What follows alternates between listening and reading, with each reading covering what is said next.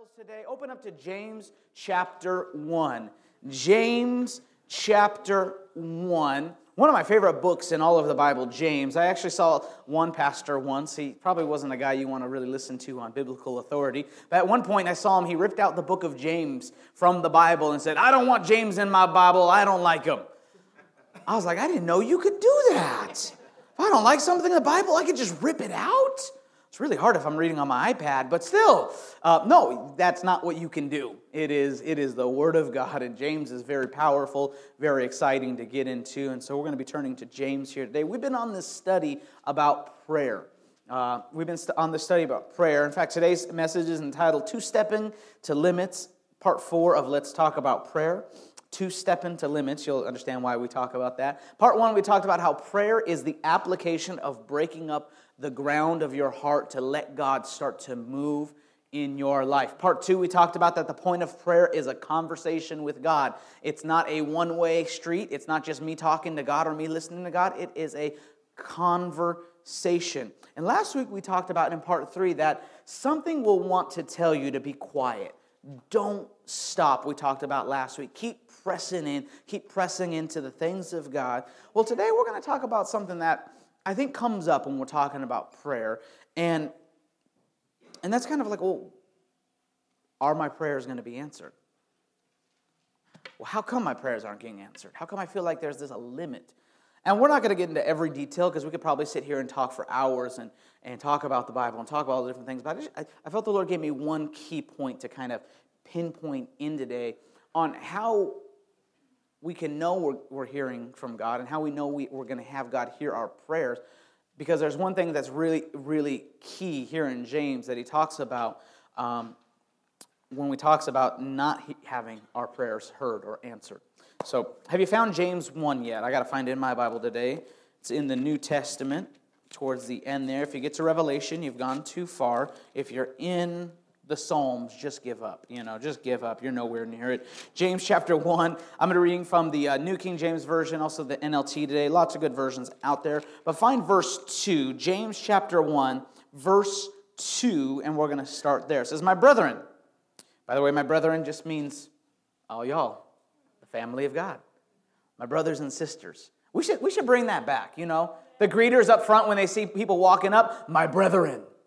We might scare a few people off. Okay, let's not do that, Sal. Don't add that to the greeter list. My brethren, count it all joy when you fall into various trials. Well, count it all joy? That seems antithetical to the human experience. Wait, I'm going through something. I should be happy about it? Count it all joy when you fall into various trials, knowing that the testing of your faith produces patience. But let patience have its perfect work, that you may be perfect and complete, lacking nothing. Verse 5, this is really what I wanted to get to here today. Verse 5, it says, "If any one of you lacks wisdom, let him ask of God, who gives to all liberally and without reproach." I mean, he's not going to reject you. Gives to all. Everyone say all. He gives to all. I looked up all in the Greek and means all. All, liberally and without reproach, and it will be given to him. But notice the caveat here. This is really where I want to focus in on. I want to hone in. Felt like the Lord told us to focus in on. It says in verse 6, "But let him ask in faith, with no doubting. For he who doubts is like a wave of the sea, driven and tossed by the wind." So here we talk about, he's talking about those who are going to ask wisdom from God. How many think it's important that we go to God for wisdom?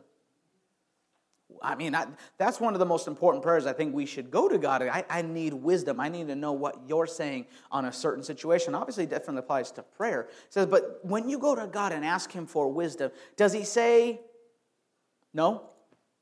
Does he say, well, first you got to have like 10 different steps? First you got to do this. First you need to tithe. And then I'm going to pour out the wisdom. No, he says anyone who asks for wisdom. Anyone. Your neighbor is anyone. You is anyone. Anyone who asks for wisdom. What? God will pour it out generously. You ever meet someone when they're giving you some food? Maybe over for a dinner? And you see that one dish you really want more than anything else. Like that pasta dish, you're like, ooh, that looks good. Oh, I'll take a little. And they just put like a little, like half a scoop in there, like, no, I want more, please. More, please. Like if you take your kids to the buffet, and what do they come back? Come with like one thing on their plate. Just like my son will do that. They just come with like a giant plate of macaroni and cheese. This is enough. Just scoop and scoop and scoop and scoop and scoop. God is not just taking a little teaspoon and going, here's the wisdom. Hope that's enough. He's not doing a little salt guy. Remember the Instagram salt guy? He's not sprinkling the wisdom out. No. He gives generously. He wants to pour it out. Doesn't reject it. But the caveat is, let him who asks, ask in faith, with no doubting. For he who doubts is like a wave of the sea, driven and tossed by the wind. Now notice verse 7. I like this, because he goes into talking about wisdom.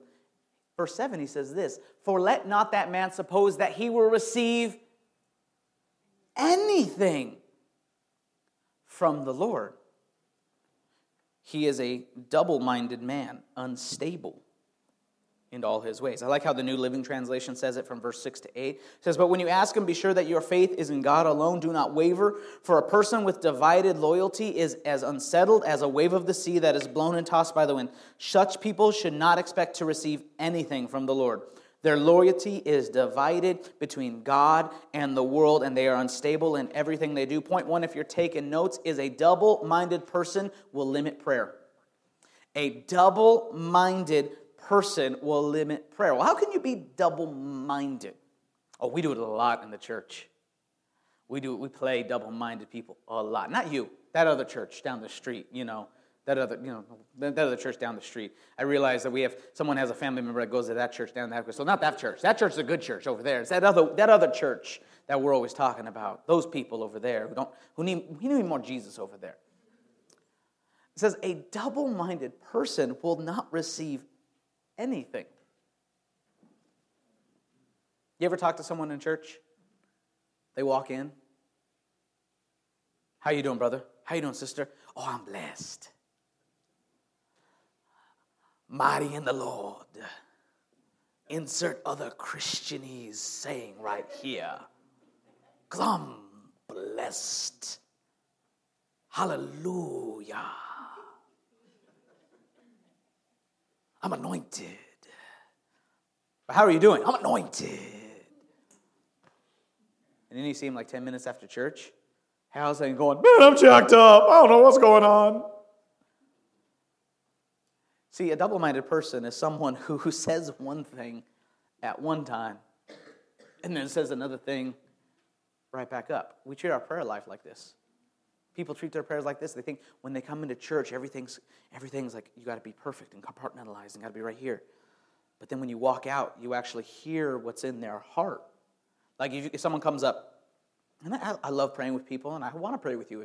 If you have a prayer request, man, come on up. We will lay hands. We'll talk about it. We'll pray about it, whatever it is. But you then cannot take that prayer, whatever we pray about. You're saying, I want God to take my finances. Man, I really need help in my finances. I'm just going to hand everything over to God. Well, let's pray about it. All right, brother and sister. And, in the name of Jesus, we're providing that you're going to provide. Amen. Praise the Lord. You believe that God's going to provide for you? Yeah, I'm going to believe that. I believe that. I stand up. God's got this in his hands. And then that same person goes out to lunch. They sit down with their family members. How are your finances going? Man, I'm jacked up. I'm not going to make it. I don't know how I'm going to make it. I'm jacked up. I'm jacked up. I don't know what I'm going to do. I don't want to do. You know what that person is? They're double-minded. Well, how are they double-minded? Because they're over here confessing that God's going to take care of every one of their needs. Yet as soon as they say amen, walk outside of the church, they're no longer confessing what they prayed in church. They're confessing something else. I'm jacked up. I'm broke. I'm not going to make it. I don't know how I'm going to provide.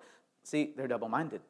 And the Bible says, let not that person suppose they will receive anything. He's not talking about wisdom now. He's talking about anything from the Lord.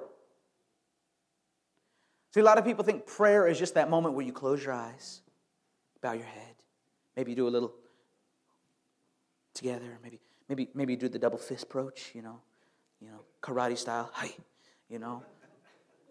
Maybe you got to bend the knee. Maybe whatever it is, however it is that prayer is. People think, well, that's the prayer. Then as soon as I get up from that prayer, God heard me because I bowed my head, I closed my eyes, God heard me. But as soon as I stood up and I got out of church, God's not with me anymore, and He didn't hear me no more. So when I'm over here talking to my friends, God's not really listening into this conversation. Why? Because which conversation is showing what you really believe? Let him who asks, ask in faith. Okay, so which is the faith? The one where you were praying, or the one where you're telling everyone that you're not going to make it? See, because the difference is someone who stands, I'm giving, Lord, I'm trusting you with my finances. Come on over here. How you doing? Bro, you know what? I don't have a lot, but I'm trusting that God's going to make a difference. And it's okay to identify both realities. You can say, I've got nothing, but I also believe that God's going to take care of me. See, there's a difference. That's not double-minded. There's two realities to see. The reality I see in front of me, my bank account is empty. But the reality is I know God is going to provide all of my needs according to His riches and glory in Christ Jesus. When you're double-minded, you're just bouncing back and forth. I'm over here. I'm over here. I'm in this lane. I'm in that lane. You can't decide where you're at. And God's saying, okay, you let that person suppose that they will not receive a thing. Point number 2, and I'm not going to take long here today and unpack this all out, but this is really the whole point is don't compartmentalize. That's a big word, I know. Don't compartmentalize your faith and your prayers. Don't compartmentalize. In other words, don't put like there's a box over here that when I'm at church, I do certain things, and then when I'm over here with this person, I'm doing certain things, and then when I'm over here, I'm doing certain things over here, and we have all these compartments that we put our life in, that we're living our life, and it's not matching up with the faith that we're saying we have. No wonder He says to ask in faith. Where is your faith level? I like the story of when Jesus got hungry one day. He got hungry. And Jesus got hungry. He was a man. He was God. He was man. But one day he got hungry and he saw a fig tree full of leaves. And he was hungry and he went up to it and there was no fruit on it. Now that's significant. Why? Because when figs, the fruit actually starts to grow first. And when a fig tree, the leaves actually, when they start to bloom, when the leaves start to bloom, it means that the fruit on a fig tree is ready. And so when Jesus walks up to this fig tree full of leaves, He's expecting to find fruit. He looks at the fig tree, He gets there, and there's nothing. Lion tree. Lion tree. Some would even say that's a metaphor for being double-minded. You look all good on the outside, but when you get onto the inside, there's no fruit. And notice what Jesus says. It was in Mark 11:14. And then Jesus said to the tree, "May no one ever eat your fruit again." He curses this tree. And notice what the verse says, and the disciples heard Him say it. So they go on their day. A couple days later pass, and they're actually going right back by this fig tree. And one of the disciples starts wigging out, like, wait. Remember that fig tree He cursed? It's shriveled up. It's dead. What happened? And he says, Jesus, look. The tree you cursed is dead. And it says here in verse 22 in Mark 11. So Jesus answered and said to them, have faith in God. For assuredly I say to you, whoever says to this mountain, be removed and be cast into the sea, and does not doubt in his heart, but believes that those things he says will be done, he will have whatever he says. Therefore I say to you, notice, therefore I say to you, whatever things you ask when you pray, believe that you receive them and you will have them. In other words, let your faith level match exactly what you're going to go out and tell everyone else. Whatever you ask when you pray, believe that you receive them and you will have them. I love that it doesn't even reference there in Mark 11. You go see for yourself. It never even says that Jesus looked at the tree. It's like Jesus just walking along. He already knew that his prayer was going to be answered. That tree was going to be dried up. Doesn't even say that. He references looking, and Jesus looked at the tree. Jesus, look. And he says, have faith in God. He's like, I don't need to look. I got faith in God. I don't even need to look. Why? Because I know that when I pray, I receive. And he goes on to say, whenever you stand praying, if you have anything against anyone, forgive him, that your Father in heaven may also forgive you your trespasses. I don't know who that's for. I was going to cut that one off, but the Lord said to keep that one in. Whenever you stand praying, if you have anything against anyone, forgive him. Unforgiveness is like cancer. You expect it to kill the other person, and the only person that's building up is you. It's like taking a vial of cancer and running it up and down your arm going, ha, they're going to get it. Oh yeah, they're going to die now. The only person that's infecting is you. Maybe that's why some people feel like, well, I'm praying. I'm just going to leave that one there. That's for the Holy Spirit to minister to you. I'm not touching that one. I'm not touching that one. Let's go back to James, in James chapter 4. Find the first verse. James chapter 4. You with me so far? Told you, I'm not preaching. I felt like this was just a very succinct message today. James chapter 4. Some of you are going, amen, Pastor. Hurry up. James chapter 4, verse 1. It says, where do wars and fights come from among you? Do they not come from your desires for pleasures that warn your members? You lust and you do not have. You murder and covet and cannot obtain. You fight in war. So notice, all these things he's talking about, where do all the things that come up? Where do wars and fights? Where do church fights come from? Just think about it for a second, because I've heard a lot of people say this. Well, they come from the pit of hell, and Satan brings it upon the church. Satan, get out of this church. I actually saw a pastor praying that, and I get it. But notice what it says. Where do wars and fights come from you? They come from your desires and pleasures that warn your members. You lust and you do not have. You murder and covet and cannot obtain. You fight and war. Where do church fights come from?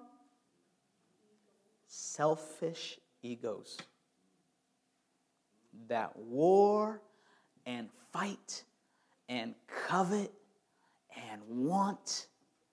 And yet Jesus, he answers, right here, the Lord leads James to write this down, and he says this, yet you do not have because you do not ask. We're so busy caught up in everyone else's business. And the Holy Spirit's saying, you don't have, not because someone in the church is holding you back. You don't have because nope, you don't ask.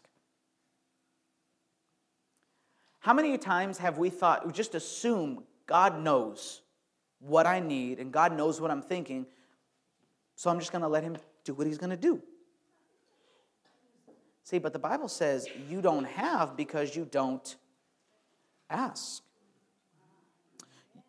And then he goes on to say, you ask and do not receive because you ask amiss that you may spend it on your pleasures. Adulterers and adulteresses. It's very interesting. I found myself when he said this. He goes, why aren't your prayers answered? And this is really coming to the crux of what we're talking about being double-minded. You don't have because of a couple reasons. One, you don't ask. Or two, you ask it so that it can be a selfish desire. Lord, I need $1 million. Well, why do you need $1 million? Well, I need $1 million because I need me some money. Daddy needs a new pair of kicks. I need an iPad. I need a Lamborghini. You got a list 100 miles long. Oh, and then maybe like 101 will be on. I should probably tithe too. At no point was there anything building the kingdom, building up the kingdom. I'm not talking about church. I'm talking about building up the kingdom, helping other people, blessing other people. And he goes, you're just focused on yourself. That you're missing out on what I have in front of you. You ask that you may spend it on your pleasures. Why? Because he's talking about someone who's double-minded, someone who's flirting with the world, a friend with the world, and trying to be a friend in church. I can be here in church, but I can be here in another place. I can be this way over here with these people, and I can be this way. And God's saying, He said it in Revelation, He says, don't be lukewarm. Either be hot or be cold, but don't be lukewarm. And I find it interesting that He uses this word, adulterers and adulteresses. The Bible says that we're married, we're betrothed to God.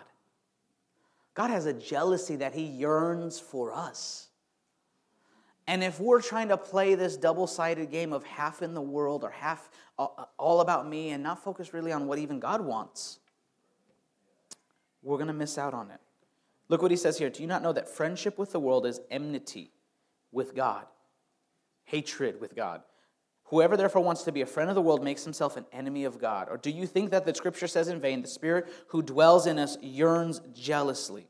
He says in verse 6, but He gives more grace. Therefore He says, God resists the proud, but gives grace to the humble. Therefore submit to God, resist the devil, and he will flee from you. Notice what He says, draw near to God, and He will draw near to you. Cleanse your hand, you sinners, and purify your hearts, you double-minded. He's speaking about that same heart, someone who is double-minded.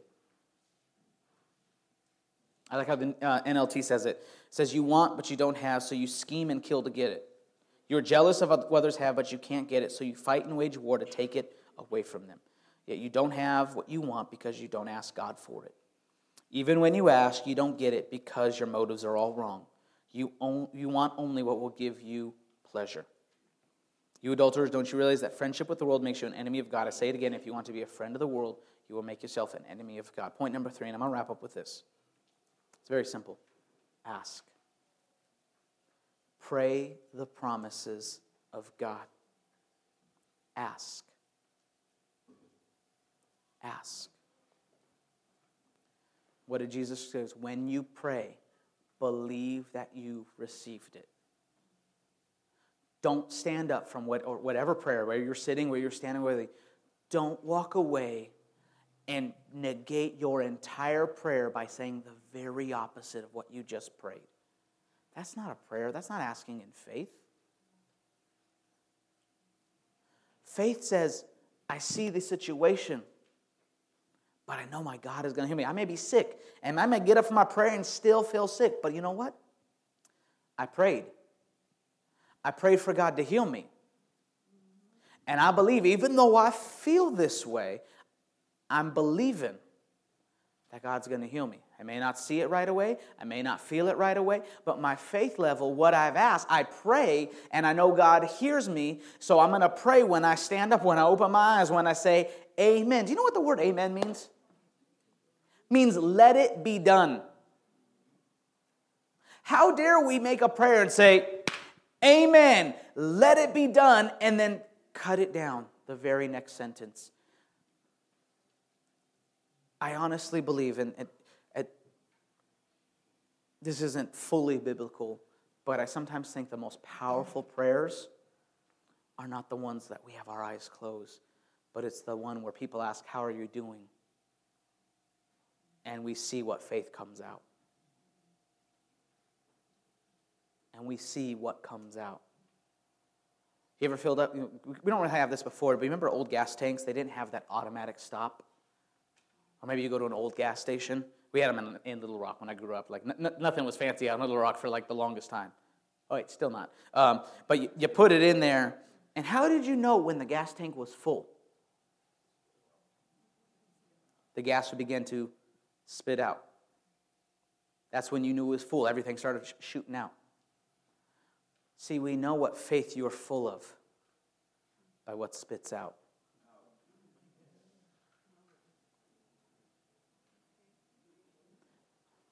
Out of the abundance of the heart, the mouth speaks.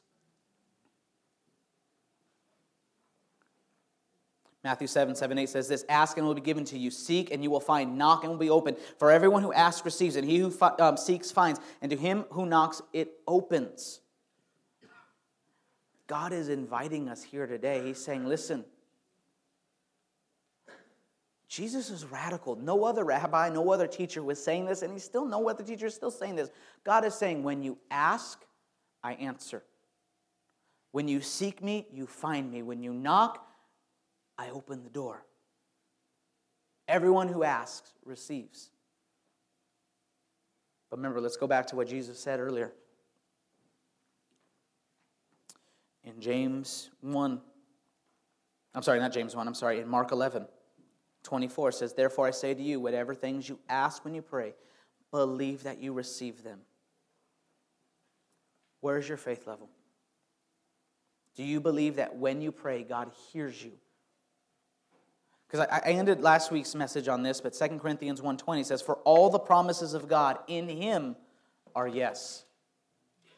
If you're unsure what to pray for, find the promises of God. Go to what the Bible says, His promises, and pray those promises. Because it says all the promises of God are what? Yes.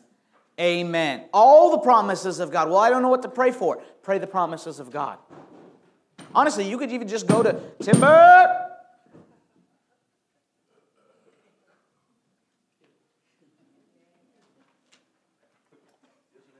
I like that very. Nothing to see here.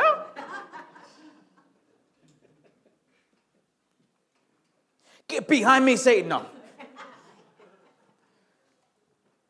Honestly, we have so much now where you can pull up your Bible app, you can pull up Google, and you can Google the promises of God. You could say, I need the promises of God concerning finances. I need the promises of God concerning health. I need the promises of God concerning hearing Him. And I promise you, you could pull up page after page after page of the Word of God, of promises. Take those promises and pray those. Lord, I believe that you're gonna provide my finances. Why? Not because I'm good, because you said that you would provide according to your riches and glory in Christ Jesus. Lord, I need healing. Well, don't heal me. Why? Because, I know that you says, by your stripes I am healed. So, Lord, I come to your word. I come to your promises, and you said that I'm healed. So, Lord, I call upon you, and I ask you to heal me. Why? Not because of anything I've done, because your word says you would do it. All the promises in Him are yes and amen. But don't stand up and then go say the opposite. You stay in faith. You stay in faith. Me and my wife will catch us ourselves. Sometimes we'll say something and we'll turn to each other and go, did you really mean that? Do you really believe that? And we'll have to catch ourselves. Oh, no, you know what? What I said was wrong there. That's not what I believe. In fact, Lord, that's not what I believe right there. Lord, I believe that you're going to take care of this problem right here and right now. And we just go back to, Lord, no, I'm standing in faith. Now, it's not a magical name it and claim it. Like, you just say it. Name it and claim it. You say you're going to have a Ferrari, the Lord's going to have you a Ferrari. Say it right now in the name of Jesus. Ferrari, red Ferrari. Be specific. No. It's the promises of God that we should be focused in on. Ask, and it will be given. Seek, and you will find. Knock, and it will be opened. Why? Because all of the promises of God are yes and amen to the glory of God through us. I want to do this. I want to